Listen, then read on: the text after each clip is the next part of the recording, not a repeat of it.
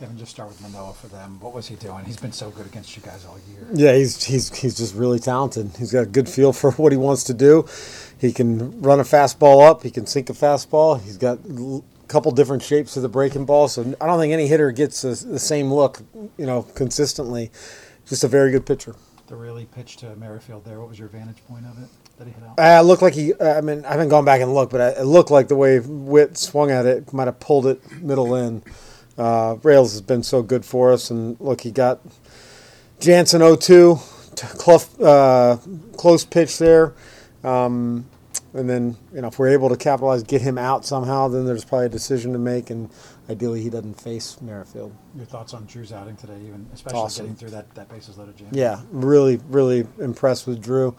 Certainly coming back from his last outing against Toronto. Not that he got banged up, but they scored some runs piece to 2 big innings against him, so really encouraged with the way he threw the ball. Was part of that decision of taking him out had something to do with the long inning previous to that, or he was at 88 pitches? Yeah, a little bit, but also just respect Tappy. I mean, his bat-to-ball skills are really good. But, yeah, there's no doubt. I think he threw 26, 27 pitches the inning prior to. He had obviously a couple hits, a couple doubles there. Just hard to string anything together at that point. Yeah, I mean, I think Drew got through one big inning with a lot of pressure.